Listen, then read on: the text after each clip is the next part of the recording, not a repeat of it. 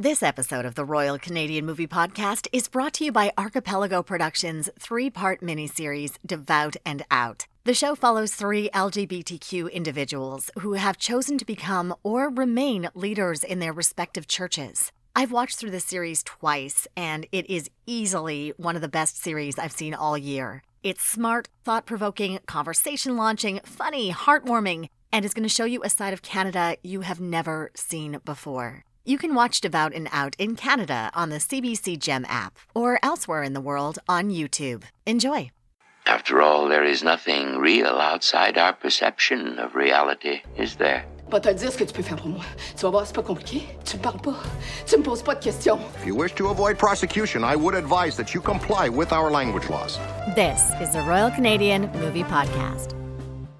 Hey there, and welcome to the RCMP. That's the Royal Canadian Movie Podcast. I am your host today, Becky Shrimpton. Cameron Maitland was supposed to be with me, and unfortunately, he is having technical difficulties with his computer, so he will not be joining us today. Unfortunate because I know how much he really loves this movie. He and I talked about it because we're actually talking about it in the Hollywood Suite TV series that's coming out. It is so great. I love this movie, and I'm really excited to bring on our guest who knows a lot about this film. Kate Zieman is with us today. Hey, Kate, how you doing? Hello, well, thanks. How are you? Oh, wonderful. Thank you so much for coming on. Thank you for having me. Now, you are an archivist, you are a librarian, and you have a very intimate knowledge of this film. Well, actually, the first time I saw this movie, I think was in 97 when I was a student. And I ended up watching it again and again over the years in different forums. And in 2012, I had the opportunity to work on an exhibit with Lynn Fernie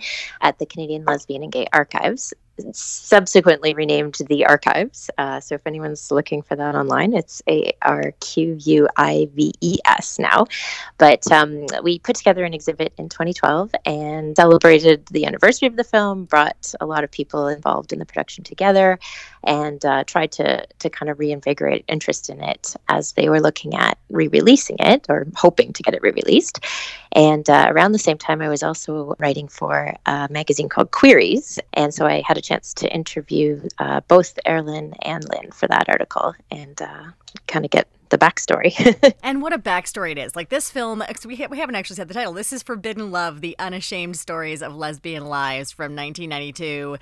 Oh my God, I love this movie so much. And it is available for free, thank you taxpayers, in HD on the National Film Board website. I'm not entirely sure how I stumbled across this. I think I saw it on a list of like best Canadian films in general, because it takes place a little bit in Toronto, but it's also in Alberta, it's also in BC, it's in Montreal. And that's partially what's so great about it, is this incredible kaleidoscopic view of being lesbian and being queer in different areas across Canada and from different ethnic backgrounds as well. Yeah. In 1992. Yes, and I think that was very deliberate on the part of the filmmakers, I think. When they were looking for subjects for the film, they actually started with a group of about 40 people. Jeez. And they had gotten in touch just through word of mouth. Like one person would introduce them to someone else, who would introduce them to someone else, and so on. So, they kind of had this large group of folks, and they ended up doing just audio tape interviews first, and then kind of whittling the group down a little from there, and then approaching the ones they had selected to see if they'd be comfortable, being on film. And I think the process took something like 4 years to put the whole film together. But I think they were really intentional about wanting to address issues of race and class as much as possible. But at the same time, they do note, I think at the end of the film, there's a little postscript that says it's not intended to be like a survey. It's really more a look at individual people's lives. We can't kind of account for every lesbian in Canada over that whole time period. But yeah, I think they did try to present a broader group than perhaps might otherwise have been presented had it been someone else who'd made the film. Well, and I think we so often, I mean, I remember watching She's Beautiful When She's Angry, and I genuinely love that film. If anyone needs a good overview of second wave feminism, they do a really good job of covering not just white women's struggles, but also you're looking at the Lavender Menace, and you're looking at the Black community in terms of feminism. And there is a very distinct understanding that, like, yeah, we tend to put, if you're white, we tend to put you first. That's how this works. So it's really nice that even 1992, they were like, oh, hey, I wonder what it's like to be queer in an Indigenous community. We should make sure that this voice is heard. Yeah. And I think she's one of the most compelling subjects, too. Amanda White, I think, is who you're referring to. And her story is really interesting. And actually, she participated, I think, in a oral history project recently in Vancouver, I think it was. And there are transcripts available online if people are interested in looking that up. Sorry, I'm such a librarian. I have to keep referring people to things. But yeah, she's still around. Most of the subjects aren't now, but she is and has been interviewed subsequently about her life. So there are other resources out there too. Well, we should be clear. These were a lot of people who are when they're interviewing them, in their 50s, 60s, 70s. Like they're not young folks, which is also kind of awesome because you're seeing a perspective. They're talking about their lives and what happened to them in hindsight, and especially at a time, this is what it was like, and now it's kind of like this now, and this is how we grew up. This is what we endured, but this is how much fun we had at the same time. This is how we made our lives joyous.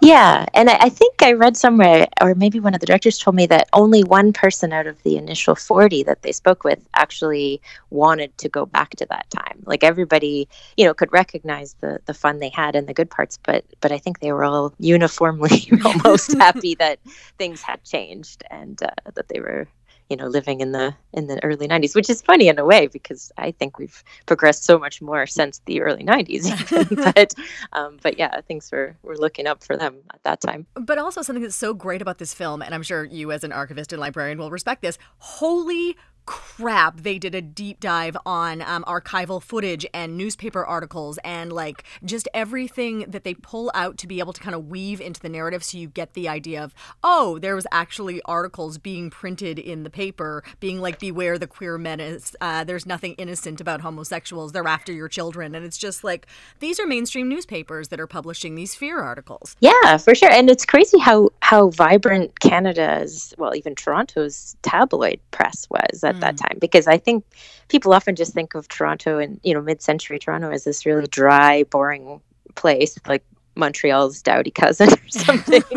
but there were at least 3 tabloids, and I think, as awful as those articles are, that also kind of provided clues and a bit of a roadmap for people just coming out, because they would publish, the names of bars or kind of neighborhoods where maybe you could meet other queer people. And so they sort of performed like a dual function for people that way.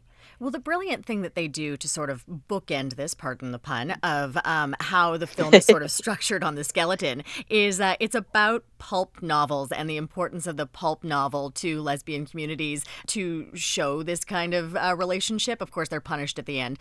Most of them, they get into that. But also, it was almost like a gateway or like a little key that you could slide it to your friend who you were interested in and be like, so what do you think about this? For sure. And then they sort of build the narrative of this, like you get kind of a little 3-act part of this pulp novel that they build where they actually end up giving this couple a happy ending. What did you think about that part, that they sort of strung everything within a fictional narrative? Well, I was going to ask you the same thing, actually, because I've thought different things over the years upon watching it again and again. Like initially, it didn't work for me. It was a bit too much of a contrast, maybe, and I found the fictional scenes dragged a little and were they seemed overly earnest to me. Fair enough, I was 19 and stupid when I first saw it.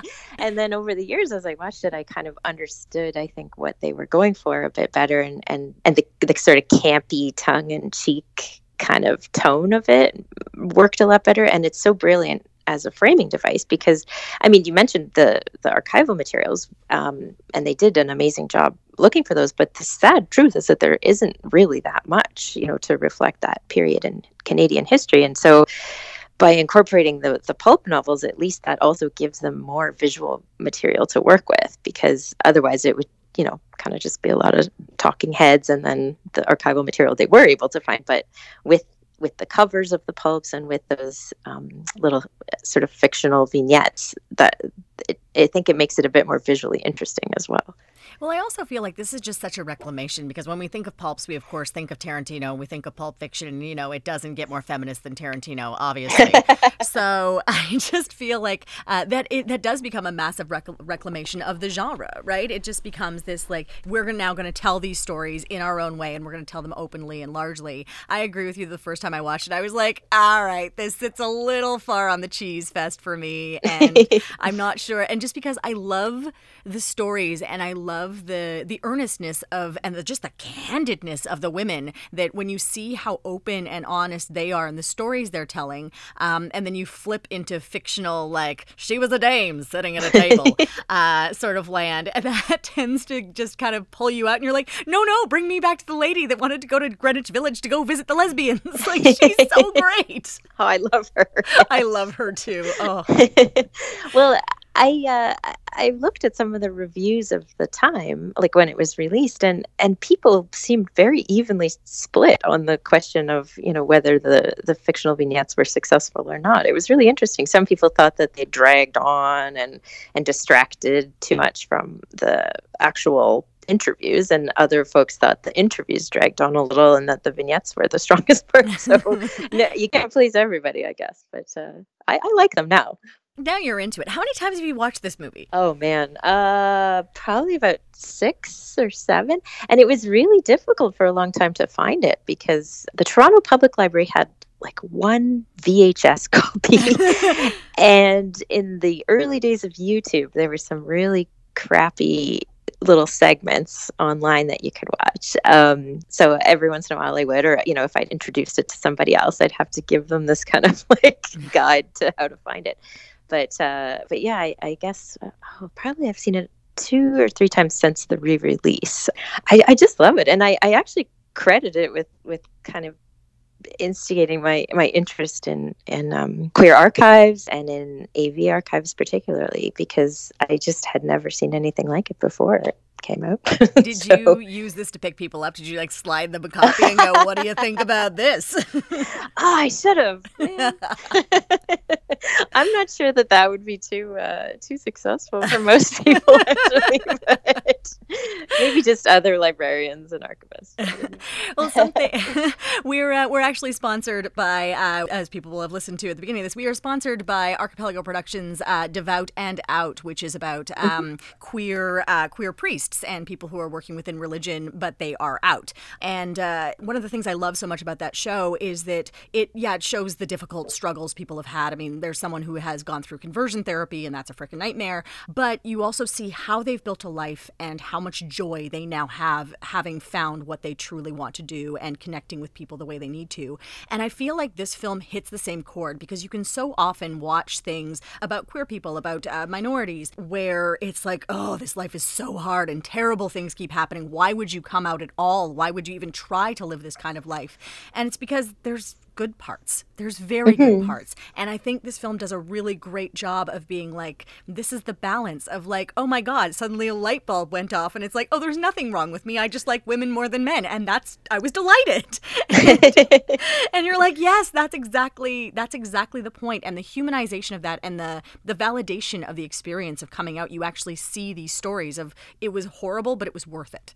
This episode of the Royal Canadian Movie Podcast is brought to you by Archipelago Productions. For over 15 years, the team at Archipelago have been making groundbreaking and award-winning films, television, and corporate video for brands like Google, Netflix, Etsy, Time Magazine, and the University of Toronto.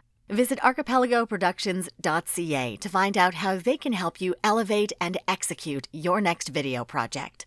And they're also charming too. Yeah. Like just every one of them they're so funny and charming, and it is. I wonder sometimes if people watch the film and think that they're romanticizing a really objectively terrible time in history. But I don't know. I mean, I'm not. It can't be all bad all the time, right? Like I really go back and forth on that question of the romanticization, because having watched it, at different points in my own life, I've often thought, oh, if I had a time machine, I'd love to go to the Continental Bar.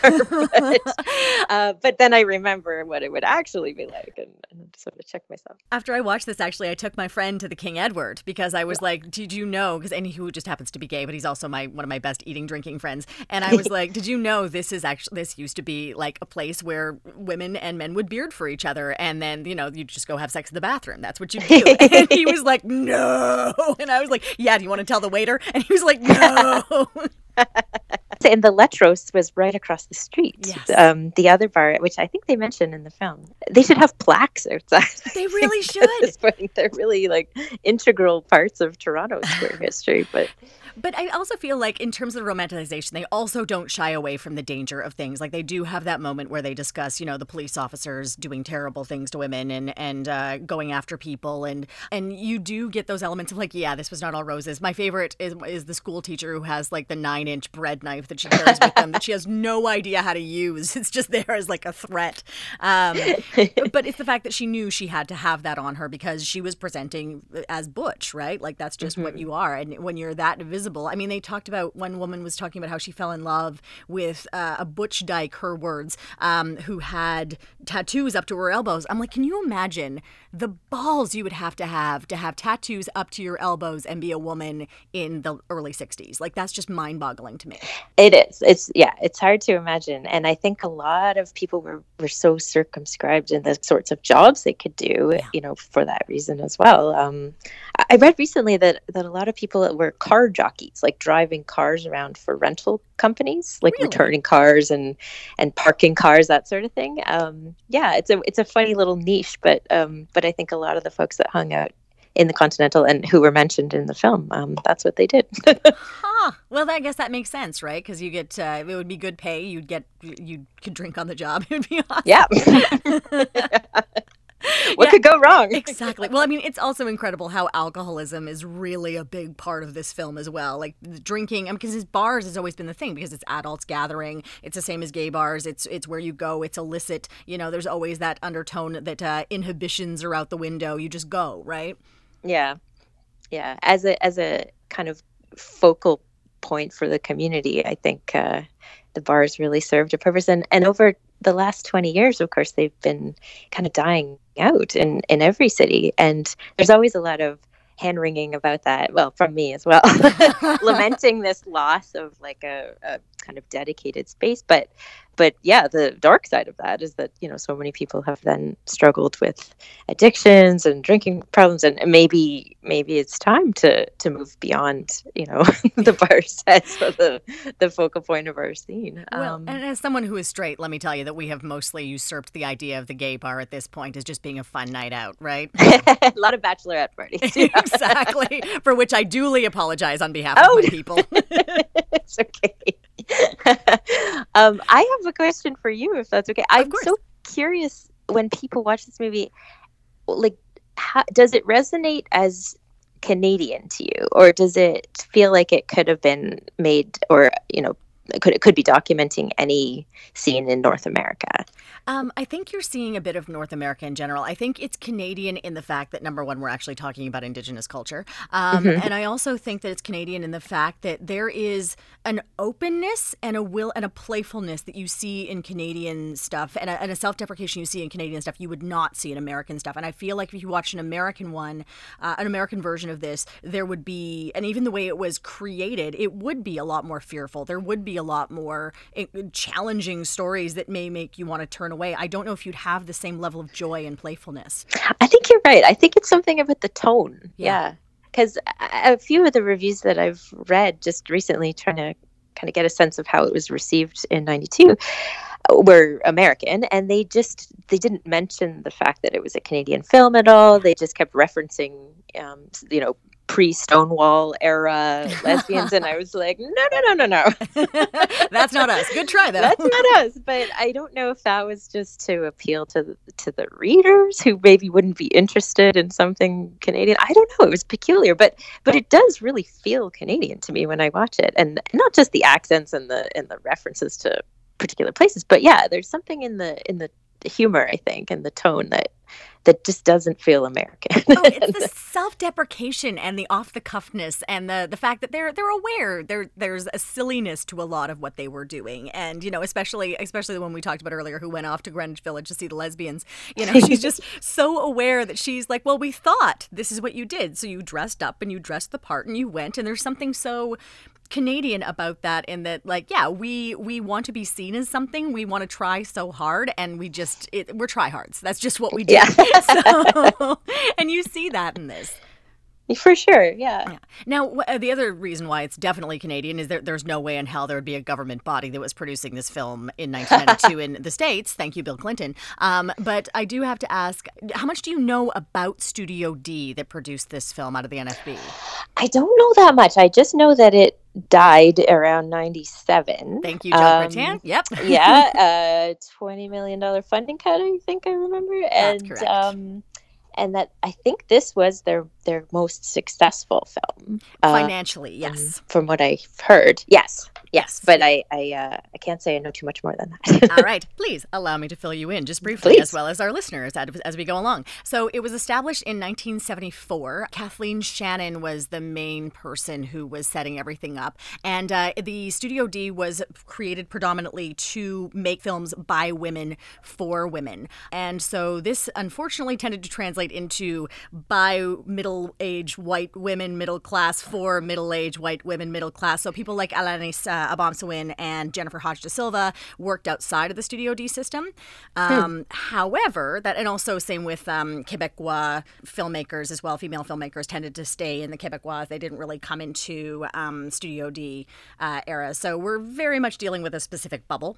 But what I love is there's this great quote from Kathleen Shannon talking about why this kind of a film unit was important. She says, "A few years ago, I could have predicted what would happen if you sent a cameraman to take some shots of a Montreal street. His footage would show mainly white men between the ages of 18 and 50. There'd be a few pretty girls, but none over 30, unless it was somebody quite ethnic, like a 90-year-old with lots of wrinkles, so people could exclaim what a wonderful face she had.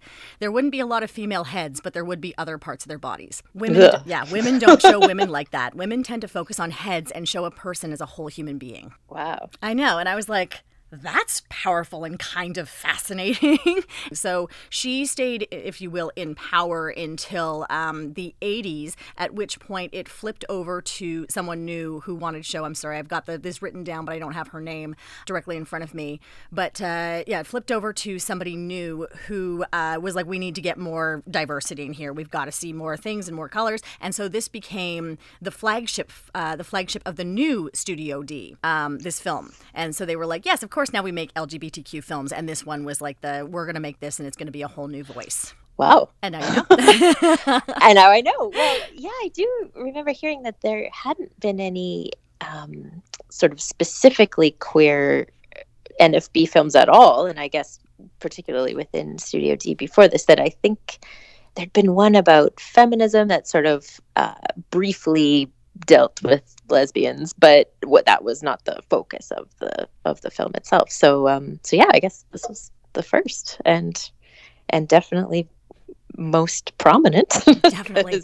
It seemed to do pretty well internationally as well. Definitely. Well, there's a couple more I looked up because I spend a lot of time on the NFB because, you know, this is what I do. And there's another one that I really love called Toward Intimacy, which is this. Are you familiar with this one? No. It's a sex-positive look at women with disabilities. And it's different people with different disabilities and sort of how they've found love and talking about sex and sexuality. And there's one woman who's deaf who is also gay. And her kind of navigating that world as she's deaf was really fascinating. So that one's totally worth your time. Again, available for free on the NFB. Excellent. And there's another one called When Love is Gay, which is a variety of gay men discussing what sort of stereotypes they've had to deal with coming out with their families, expressing themselves in public, and also just the idea of like what masculinity is when you are gay. And that one's really interesting too. It is really hard to imagine these being produced anywhere else. Yes. It's not happening. And all I can think of is I'm like, I make this podcast to be like, hey, watch these movies. These are great. And I'm sure there's someone who will be like, our tax dollars paid for this. And I'm like, yes, and it probably saved some lives. Just so you know. Yeah.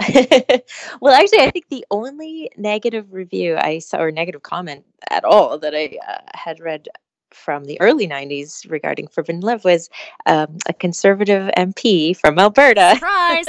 Yeah, ranting about how taxpayer money was used to produce this filth. But that was it. I honestly thought that it would be a harder sell for people, like to reach a mainstream audience, but it really doesn't seem to have been. And I guess it was, the film was riding this wave of really positive criticism, but I think it aired on CBC as well in '93, like nationwide. It aired in the UK on TV, and it just seems like everybody was able to appreciate these people's stories and their lives, and it's pretty rare, I think, that a film like this wouldn't meet a backlash somewhere. But you would think, like, especially if you're playing in the UK, like, is it because? Then my question is it because they're women and not men? If this was gay men telling the same stories as opposed to women,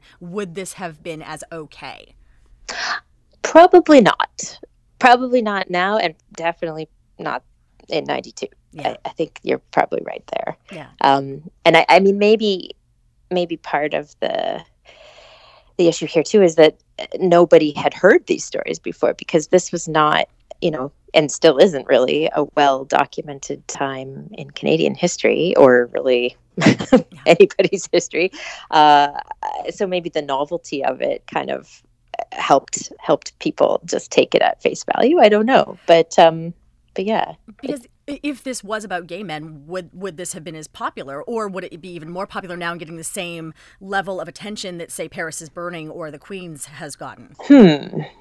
Yeah, that's a tough one. I at the time, of course, like the early '90s was the sort of dawn of the new queer cinema, but all of those films were so different, like in terms of their influences and narrative structure. Like a documentary like this, I don't think would have really been received as part of that. I mean, I wouldn't call it canon, but as part of that like trend.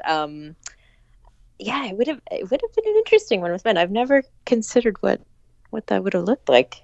Yeah, I feel like this film is just so kind of perfect as it is. It's so perfect. Hard to imagine any other way. Don't get me wrong. I wouldn't touch this to save its life. I love this so much. I called my mother up and I was like, "You need to see this. You're gonna love it."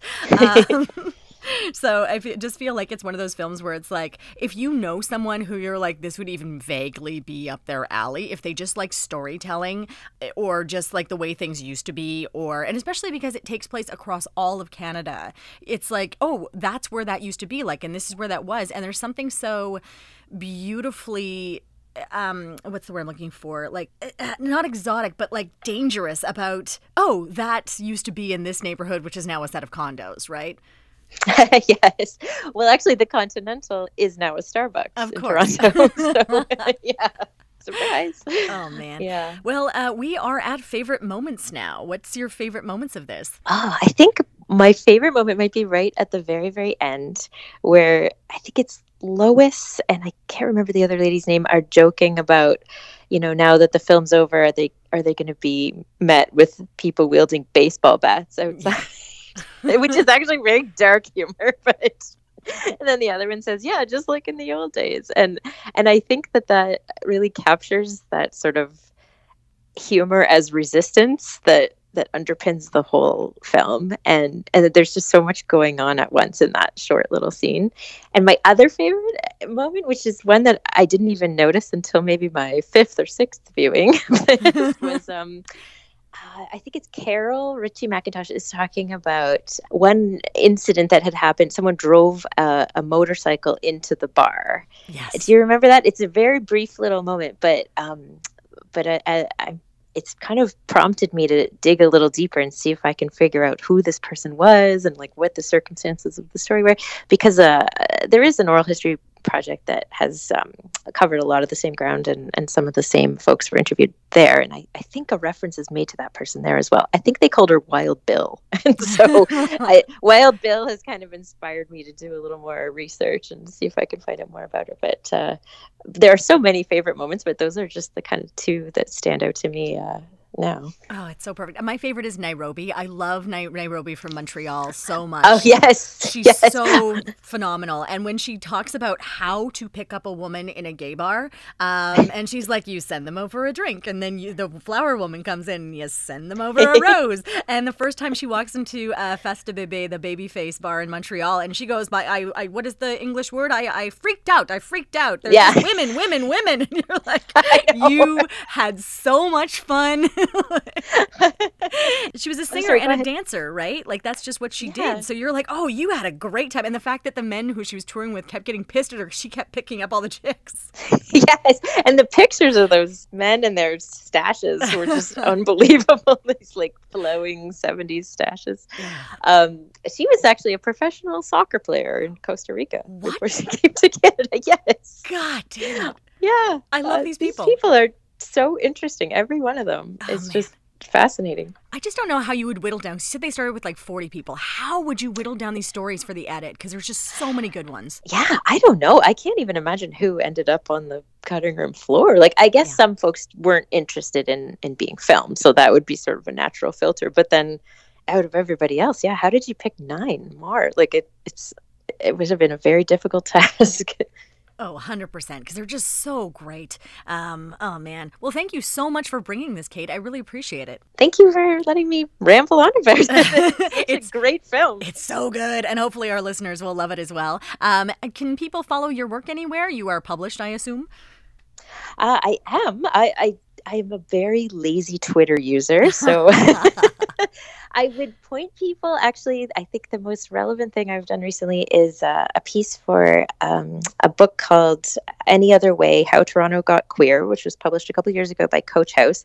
And there's a really great section in that book about the same time period in Canada, queer history, or well, in Toronto specifically. And I do have a piece in there, but there's a lot of stuff about the tabloids and the bars that I think people would enjoy if they loved Forbidden Love. So where do I get this book? Point people to that. I need this. Where do I get this from? Any bookstore, any library. Beautiful. Done and done.